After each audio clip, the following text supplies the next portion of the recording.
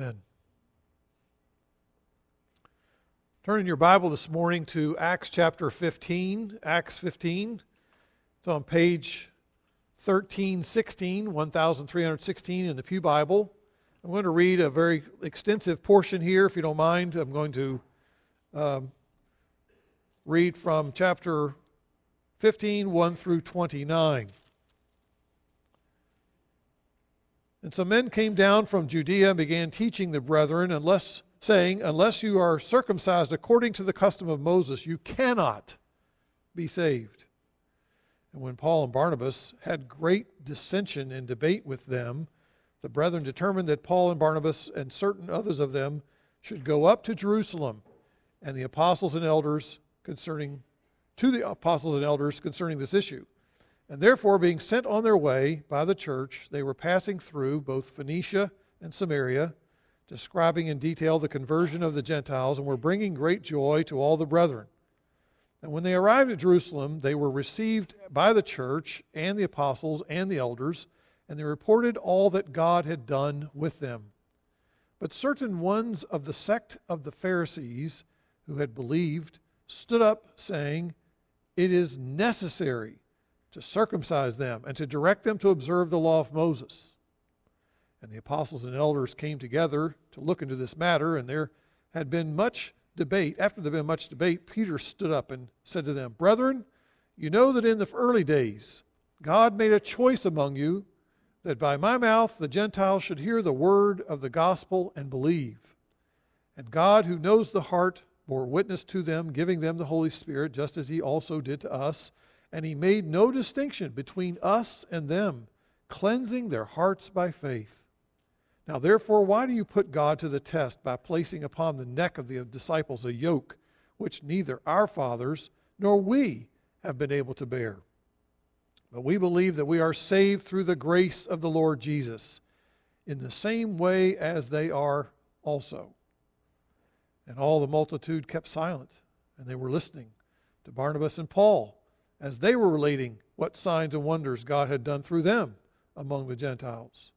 And after they had stopped speaking, James answered and said, brethren, listen to me.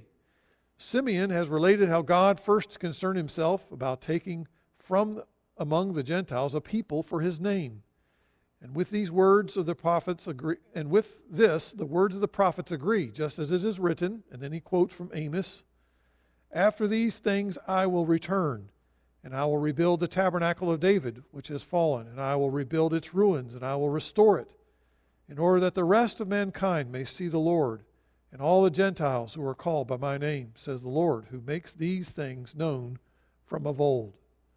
Therefore it is my judgment that we do not trouble those who are turning to God from among the Gentiles, but that we write to them that they abstain from the things contaminated by idols, and from fornication, and from what is strangled, and from blood. And for Moses, from ancient generations, has in every city those who preached him, since he is read in the synagogues every Sabbath. Then it seemed good to the apostles and the elders and the whole church to choose men from among them to send to Antioch with Paul and Barnabas, Judas called Barsabbas, and Silas, leading men among the brethren, and they sent this letter by them. The apostles and the brethren who are elders, and to the brethren in Antioch and Syria and Cilicia who are from the Gentiles, greetings. Since we've heard that some of our number, to whom we gave no instructions, have disturbed you with their words, unsettling your souls, it seemed good to us, having become of one mind, to select men to send to you, and our beloved Barnabas and Paul, men who have risked their lives for the name of the Lord Jesus Christ. Therefore we have sent Judas and Silas, who themselves will also report the same things by word of mouth, for it seemed good to the Holy Spirit and to us to lay upon you no greater burden than these essentials, that you abstain from things sacrificed to idols, and from blood, and from things strangled, and from fornication. If you keep yourselves free from such things, you will do well. Farewell. Thank you for that, sticking with me on that very long reading there. But I think this is a unit of thought here. This is a section we don't want to break up. We want to read it and understand it together. How do large crowds of fans celebrate a great accomplishment of some team of theirs that has finally won a great victory? For example, the Chicago Cubs last fall, imagine winning the World Series for the first time in over 100 years, since 1908. Well, they didn't do what New Yorkers do and have a ticker tape parade right down Fifth Avenue. They had their own parade. But a parade is the way that most people find a great way to celebrate that accomplishment. And what tends to dampen a celebration like that? Well, we all know the proverbial phrase, raining on a parade. Rain on a parade. Well, one would expect to find here in this particular chapter, chapter 15 of Acts, a parade going down, if you will, the main street there in Jerusalem or in Antioch, celebrating a church growth parade in a sense. Because the previous chapters, chapters 13 and chapter 14, have detailed for us an amazing summary of this groundbreaking ministry where the church has sent out these two ministers of Barnabas and Paul. They have planted churches there in the area known as Galatia, primarily among Gentiles. Look at chapter 14, verse 27. It says that God opened a door of faith to the Gentiles. What an amazing thing God was doing here. The church is not made up of just people who are from a background of Jews, but it is for Gentiles who are now coming into the kingdom in great, great numbers. And the Apostle Paul and Barnabas have made their way now back to Syrian Antioch, the home church from which they were sent. And instead of having a bright, sunshiny celebration where they're just seeing the ticker tape coming out of the sky and celebrating with confetti everywhere, instead they face a downpour of dissension.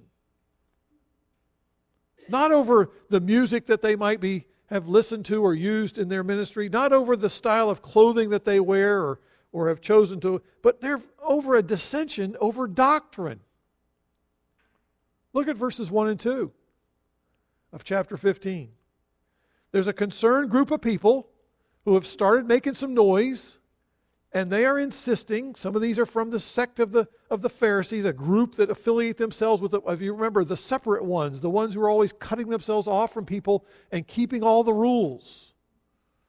The moralists, if you will. And they are adamantly insisting that all of these new Gentile converts, they have to be circumcised if they're going to be true Christians and really be saved, and they have to start following all the regulations found in the law of Moses. They weren't merely raining on the parade. In some ways, we could say that they were ready to hijack the gospel parade. And it implies here, chapter 15, verse 1, that they weren't going to back down. It says, and they were teaching, which means they were started to teach and now they're continuing to teach. This is something that was going to go on and on.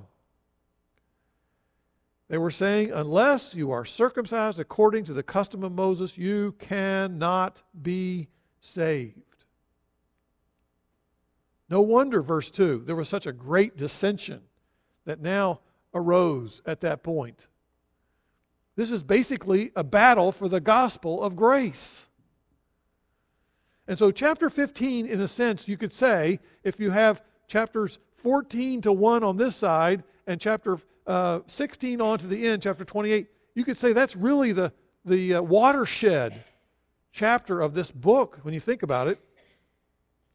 Because the chapter begins with doctrinal conflict between the church leaders and this subgroup within the church called Judaizers. We'll talk about more of that in a minute. And if you'll also notice, if you fast forward, go down through the chapter, you'll see beginning in verse 36 and following, but particularly notice verse 39, not only is there conflict in doctrine at the beginning of the chapter, but the end of the chapter has a conflict between Paul and Barnabas. Verse 39, there's a sharp disagreement.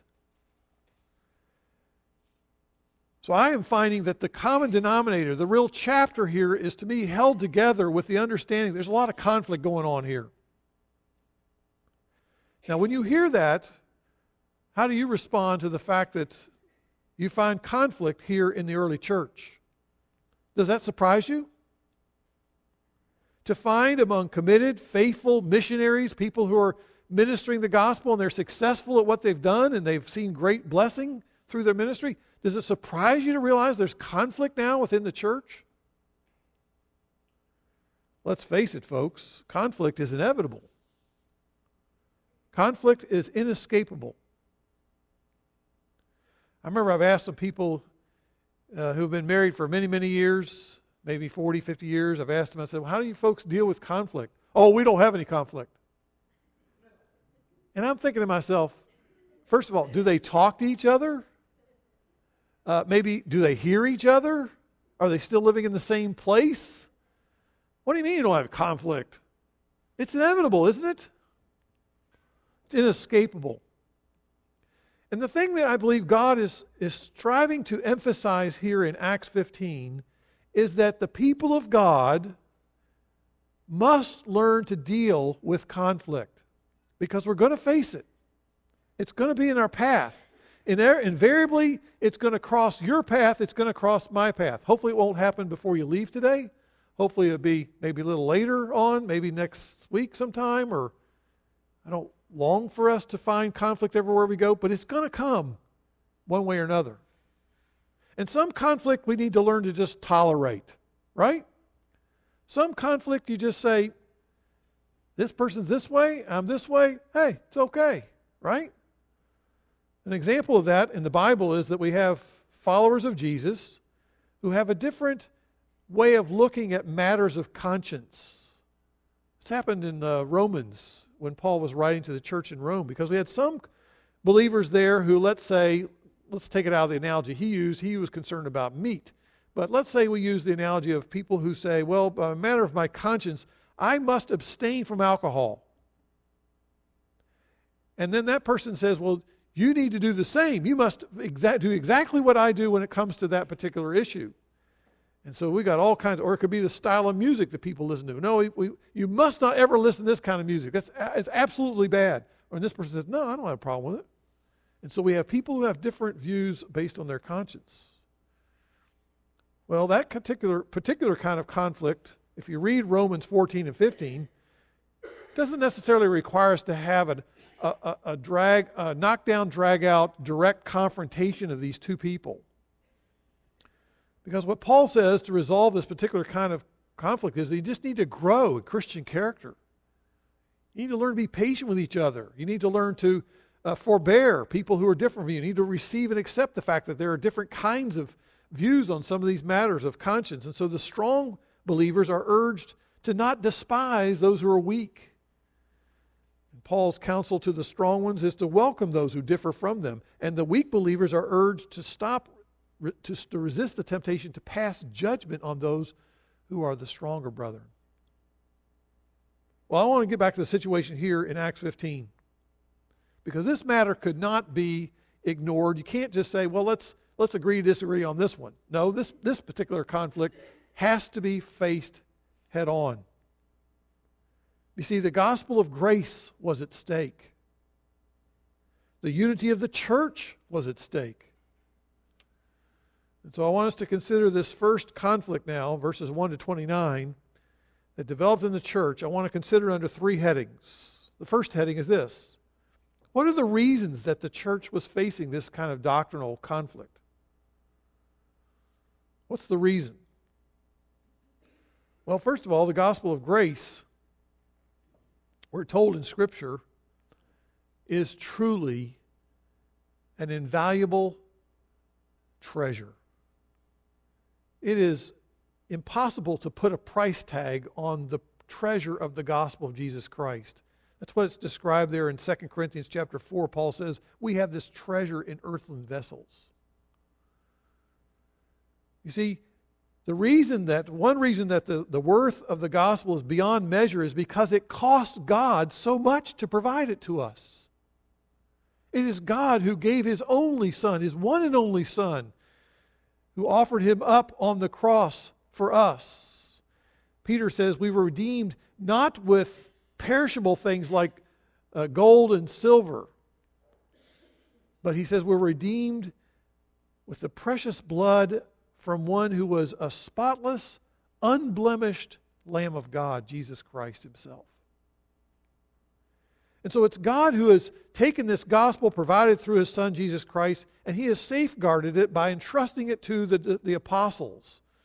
And they were the ones who were making it known. They were the ones who were to proclaim it and to share it with all and to start the church off. And so according to Paul, the gospel is therefore, when he made his ministry and began to go from place to place, the gospel was of first importance. 1 Corinthians 15. So when Paul now hears, he comes back from this missionary journey, and you've got members of this circumcision party, people who are saying, nope, you've got to follow all these rules and regulations. They were known as Judaizers, people who had Jewish background, who are very earnest on saying, it's not enough just to believe the gospel, to believe in Jesus and what all he did for you. Yet you have to do that, but you also have to fill in the blank. Something else. And they're insisting that these other folks now who have been added to the church, they're not really saved unless they fill in the blank. They have to do this, they have to do that, they have to stop doing this, they have to get their hair cut, whatever it is. And so here is Paul and other Christians who are realizing this is a real problem, because this is not a time to sit down and compromise, not a time to sit down and negotiate. This is a time in which the danger, if it's not dealt with, is that if you add anything, you take any kind of additional requirement of what is necessary to become a Christian, you add anything to the requirement of faith in Jesus Christ and what he has done on the cross and what he has accomplished in his resurrection from the dead. You take anything and you add it to that, then faith becomes not so important, and this becomes the matter that is now so essential. And so we've begun to ruin the whole idea of grace. And that's obviously why Paul wrote the whole book, the whole letter of Galatians, is because he realizes this issue is not going to go away. It's a very serious, serious heresy. Either the gospel of grace provides to people like you and me, helpless, hopeless sinners, either that provides us with undeserved favor, provides us with forgiveness, the gospel provides us with full adoption on the basis of grace, and we receive all that through faith, or the system is different. The system is we receive forgiveness and all those things if we adopt the understanding of faith plus something else. In order to merit salvation, you have to do something in order to deserve to be saved. Well, why is this conflict such a big deal so early on? Why does it raise its alarms right from the start here? Well, one author I was reading this week suggested that because of these former Pharisees, they're so influenced by their background that many of these folks perhaps have been treated now as being cut off from their families. If they had any kind of following of Jesus, then they become people who are perceived as being, you're dead to me, you're cut off from me, I don't want anything more to do with you because of your allegiance to Jesus. And they've maybe perhaps lost everything. They've lost a lot in order to follow Jesus. And they're convinced that since Jesus was the Hebrew Messiah, everyone who intended to follow Jesus in salvation, they need to become a Jew. You need to get serious about your faith. I don't know. It's hard to know why they did all these things. All I can tell is this one thing very clear here. Every generation, my generation, the next generation, the previous generation to my generation, we've all been called to defend the gospel, to pass the gospel on to the next generation, the gospel of grace alone. And we need to stand up for this grace-filled gospel, and in doing so, there's always a cost that must be paid. I think of Martin Luther, who, by the way, we're coming up now in 2017, is the 500th anniversary of the day in which Martin Luther took the 95 statements, 95 theses it was called. He hammers it up on the door there in Worms, Germany. and he explains his concerns regarding the church of his day that needed to be reformed. It needed to be changed. It needed to be challenged with some of its views. And here he is, having made his statements in that way, one thing after another began a process by which he was now going to run into a lot of resistance to that. He was a troublemaker. He was a person making too much noise. He was a person challenging the authority of those who led the church in that day. But he kept stating, the Scriptures are what I'm standing on here. He made sure that the Scriptures were translated into the language of the people, the German people, so that they could read it instead of some obscure language like Latin that nobody could read. And so finally the day came when Luther, in challenging the teaching of the Roman Catholic Church in the 16th century, he had called them out. He had called them out on the basics of the gospel, that the gospel is by grace alone, through faith alone, in Christ alone, based on what the Scriptures alone teach. And boy, oh boy, he was being threatened. Threatened with excommunication. We're going to throw you out of the church. We're going to imprison you. We're going to punish you. Take away all of your worldly goods. All you must do now is recant. You must go back on what you've stated publicly. And look at his response he made, which is such a wonderful thing, in his defense of the gospel of grace alone. He says, unless I am convinced by the testimony of the Holy Scriptures, is in your notes there, or by evident reason, for I can believe neither Pope nor councils alone, as it is clear that they have erred repeatedly and contradicted themselves, I consider myself convicted by the testimony of Holy Scripture, which is my basis. My conscience is captive to the Word of God, and thus I cannot and I will not recant, because acting against one's conscience is neither safe nor sound. God help me. Amen. Oh, how thankful we ought to be for people like him and many others who were church fathers, apostles, elders, theologians, who down through the centuries have defended the gospel against heresy. They have defended the gospel against the faith plus fill in the blank kind of thinking, kind of belief that undermines the whole understanding of grace. You see, the gospel is worth defending. It is the only means by which alienated sinners can find a cure for our sin-sick hearts. It is the gospel. And so therefore, the gospel needs to be cherished, not changed. The gospel needs to be believed, not somehow beefed up or modified or somehow improved. Now for you and me, that's challenging because why? Because we constantly keep thinking, even as a Christian, we sometimes say it's not enough just to believe. If I haven't done this, this, and this, then God doesn't really love me today.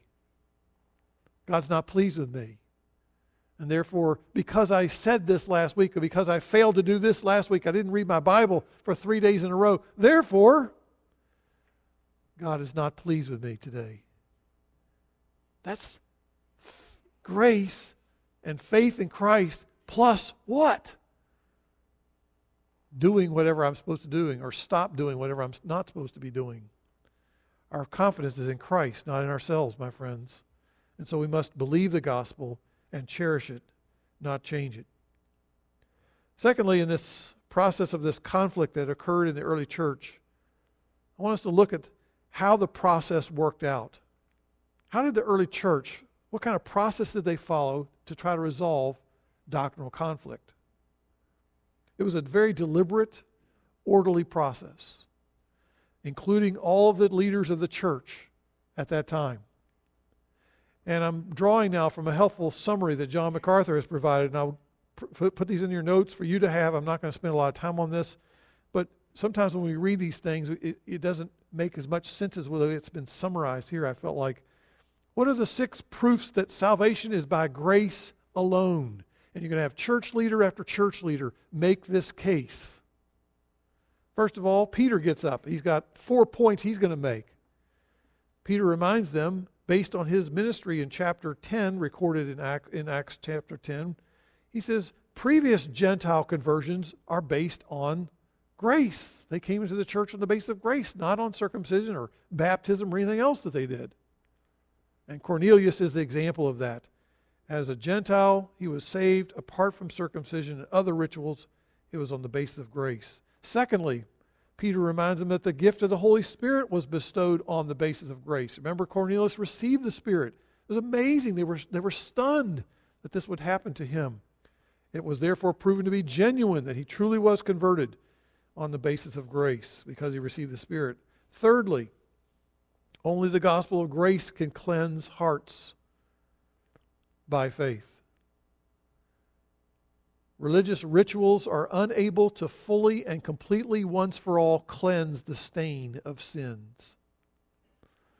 He says in Acts 10:43 when he was talking about Cornelius, through his name, through the name of Jesus, everyone who believes in him receives forgiveness of sins. It doesn't say believes and fill in the blank, whatever it is that you think we ought to be doing or not do, believing. Number 4, Peter also adds that the law is unable to save, verses 10 and 11 of Acts 15. He keeps pointing out the fact that the law, which was, by the way, what was one of the purposes of the law? The law was given so that we might have sin revealed, so that we might realize that we are not able to keep the standards of God. The standards are way too high, and there's far too many that will ever keep perfectly, and therefore it reveals sin and our need of a Savior. And too many of the people of Jesus' time were taking the law and they were putting it on the burdening others to say, you need to do all these things. They weren't even doing them themselves, putting a big heavy yoke around their neck. And then, as if that was not enough evidence, here comes Paul and Barnabas, and they're to start to talk about their own ministry, beginning in verse 12. And they remind the church there, listen, we had miracles and we've had various works of power and signs which accompanied our ministry. We've seen God do this time and time again, and we're preaching that gospel of grace alone. And so the miracles and signs which accompanied Paul and Barnabas' ministry confirmed them as God's true spokespersons and the truthfulness of their teaching. You see, the Judaizers, this little group of people causing so much problems, they didn't have that kind of confirmation about their authority. And then lastly, James, the stepbrother of Jesus Christ himself, who is known as a very highly respected leader of the church there in Jerusalem. He stands up and he's got the final argument. He's going to win the day here. He's going to finally seal the deal here with this statement in which he affirms, beginning in verse 13 to 18, let's remember Old Testament prophecy or Old Testament teaching.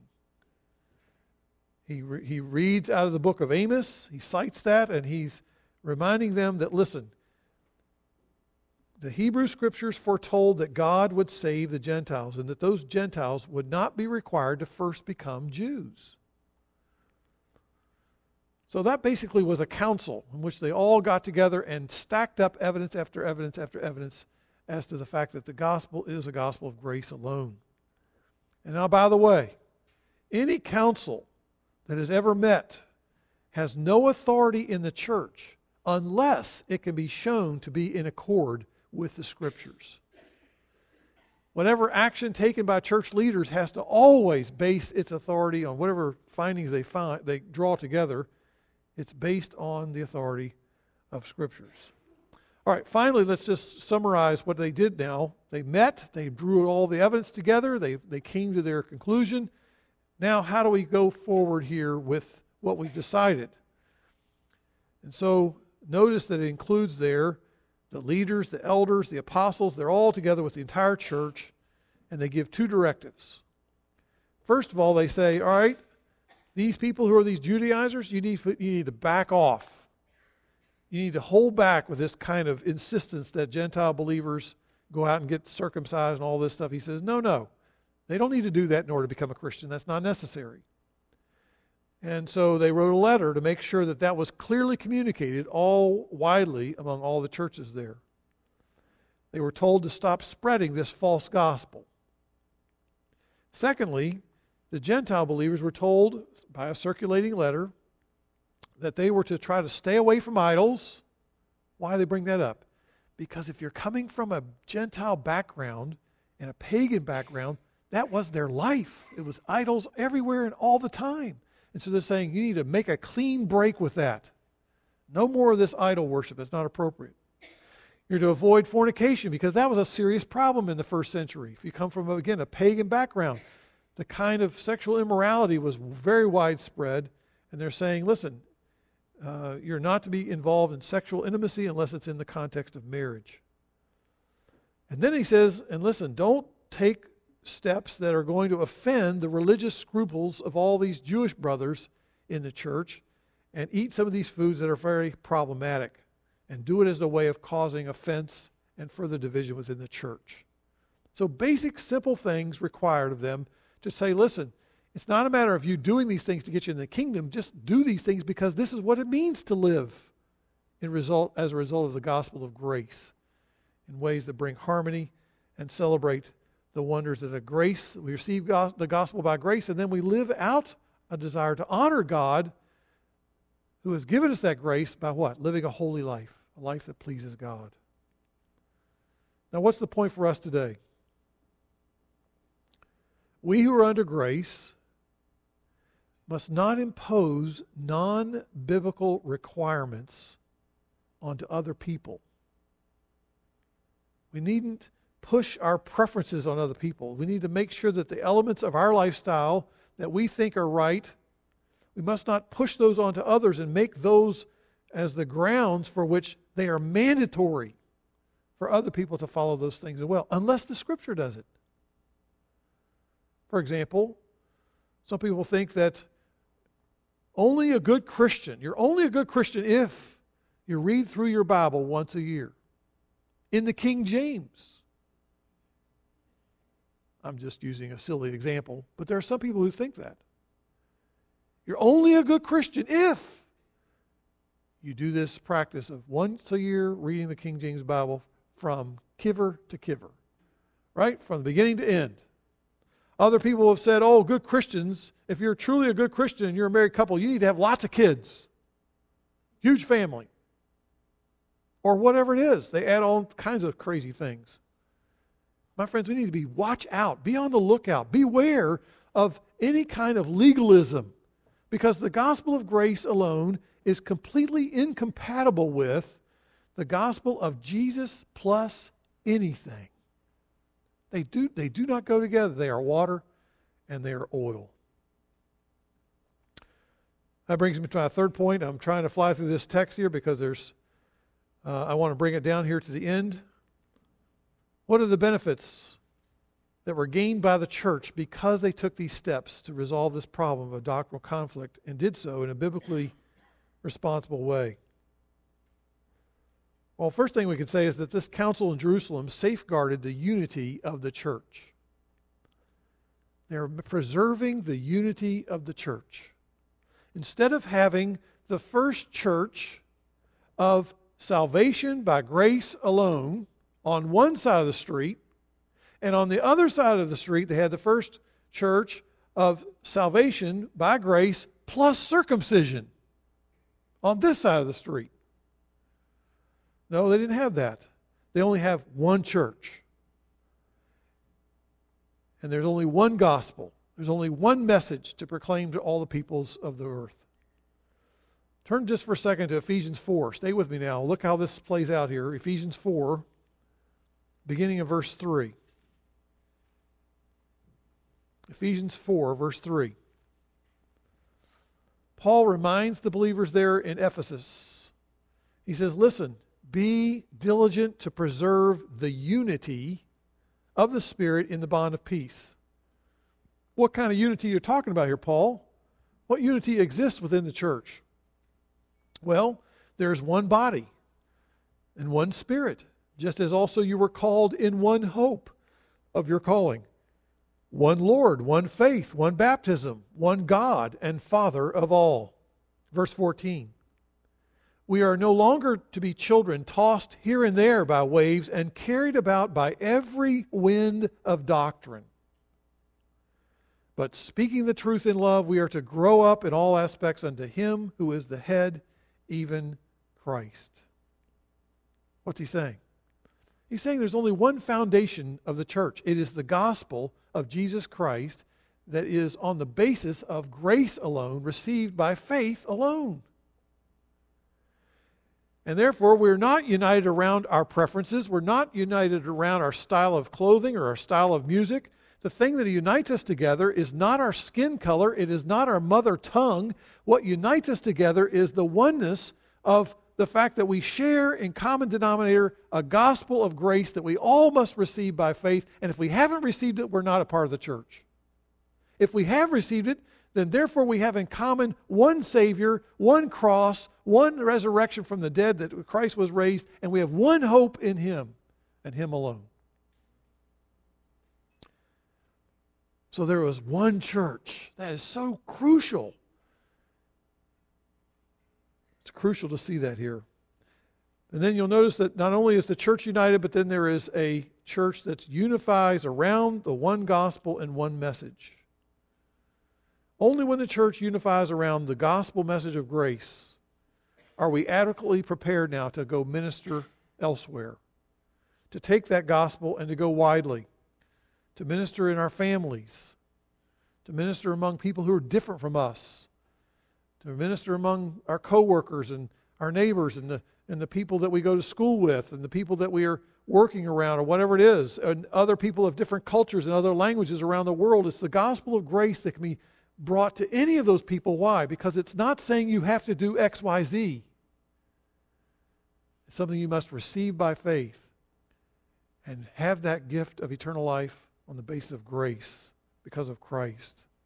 That is the only way to receive the gift of eternal life. We don't want to go around placing these burdensome yokes of legalism on the necks of everyone that we talk to, saying, well, you got to do this, you got to do this, you got to do this if you're really going to be a Christian. That's not the gospel. Am I saying that we need to be sure to encourage people to walk in holiness of life? Yes. The gospel of grace always leads us to walk, what? In obedience, and to repent, and to certainly turn from sin. But we want to point people to the Savior. We want to point them to a Savior who did the heavy lifting. The Savior who frees us from the burden of keeping the law. He did it for us. The Savior who deals with us on the basis of grace, the free, unmerited favor we have in Christ. Let me conclude with this series of questions. Do you preach the gospel of grace to yourself? How often do you remind yourself, I'm saved on the basis of grace? Do you preach the gospel to yourself? Is your joy rooted in your performance? How well you live the Christian life? Is that where your joy is? This week I'm not doing so well, therefore I have no joy. Is your joy rooted in your bank account? Is your joy rooted in your successful completion of the disciplines of the Christian life? I've prayed earnestly today and I prayed earnestly yesterday, but I haven't prayed the last week before that, and so why even come to God? Do you do the kind of games where you say, well, if I do this, this, and this, then God will be pleased to hear from me today? No, that's not the gospel of grace. That's the gospel of I must do this and this and this, and then God will accept me. That's merit. Or is your joy rooted in how well your kids are doing? Or how well they're performing in their school or other areas of life? Is your joy rooted in your GPA average? How well your grades are looking? Is your joy rooted in how well other people are loving you? Is your joy rooted in how well you love other people or even love God? Or is your joy rooted in the fact that God loves you and has embraced you in Christ with all of your faults, all of your failings, all of your areas of sin and rebellion? He still loves you, and He has given Himself for you on the basis of grace. Not waiting for you to become likable and lovable. He loves you in the midst of your failings and failures. Let's pray. Lord, we realize there have been great battles fought in the past over the gospel. Help us, Lord, to keep fighting for the gospel, even in our own thinking, in our own minds, our own hearts. Help us not to become legalists the longer we walk with Christ. We pray, Father, that you might help us to become energized, motivated to serve you because of the gospel of grace. We pray that you would help us, Father, to break through the lies of the evil one. There's someone here today, Lord, who's been constantly thinking in the back of their mind, I have to do a better job before God would ever love me. I'd have to do a better, live my life better if God would ever forgive me. Lord, I pray that you would reveal to them the glories of the gospel of grace today, that they might come in humble repentance and faith, that they might understand the joy, the unspeakable joy of all the riches of grace we receive because of Christ and on the basis of grace. Father, I pray that you would help us today to truly celebrate the gospel of grace, to treasure it, and to never let it be exchanged as something that we give away for some kind of phony thought that we must receive the gift of eternal life and the blessing of being accepted by God only if we do X, Y, or Z. Lord, help us, we pray, to be truly amazed by grace. We pray in Jesus' name. Amen.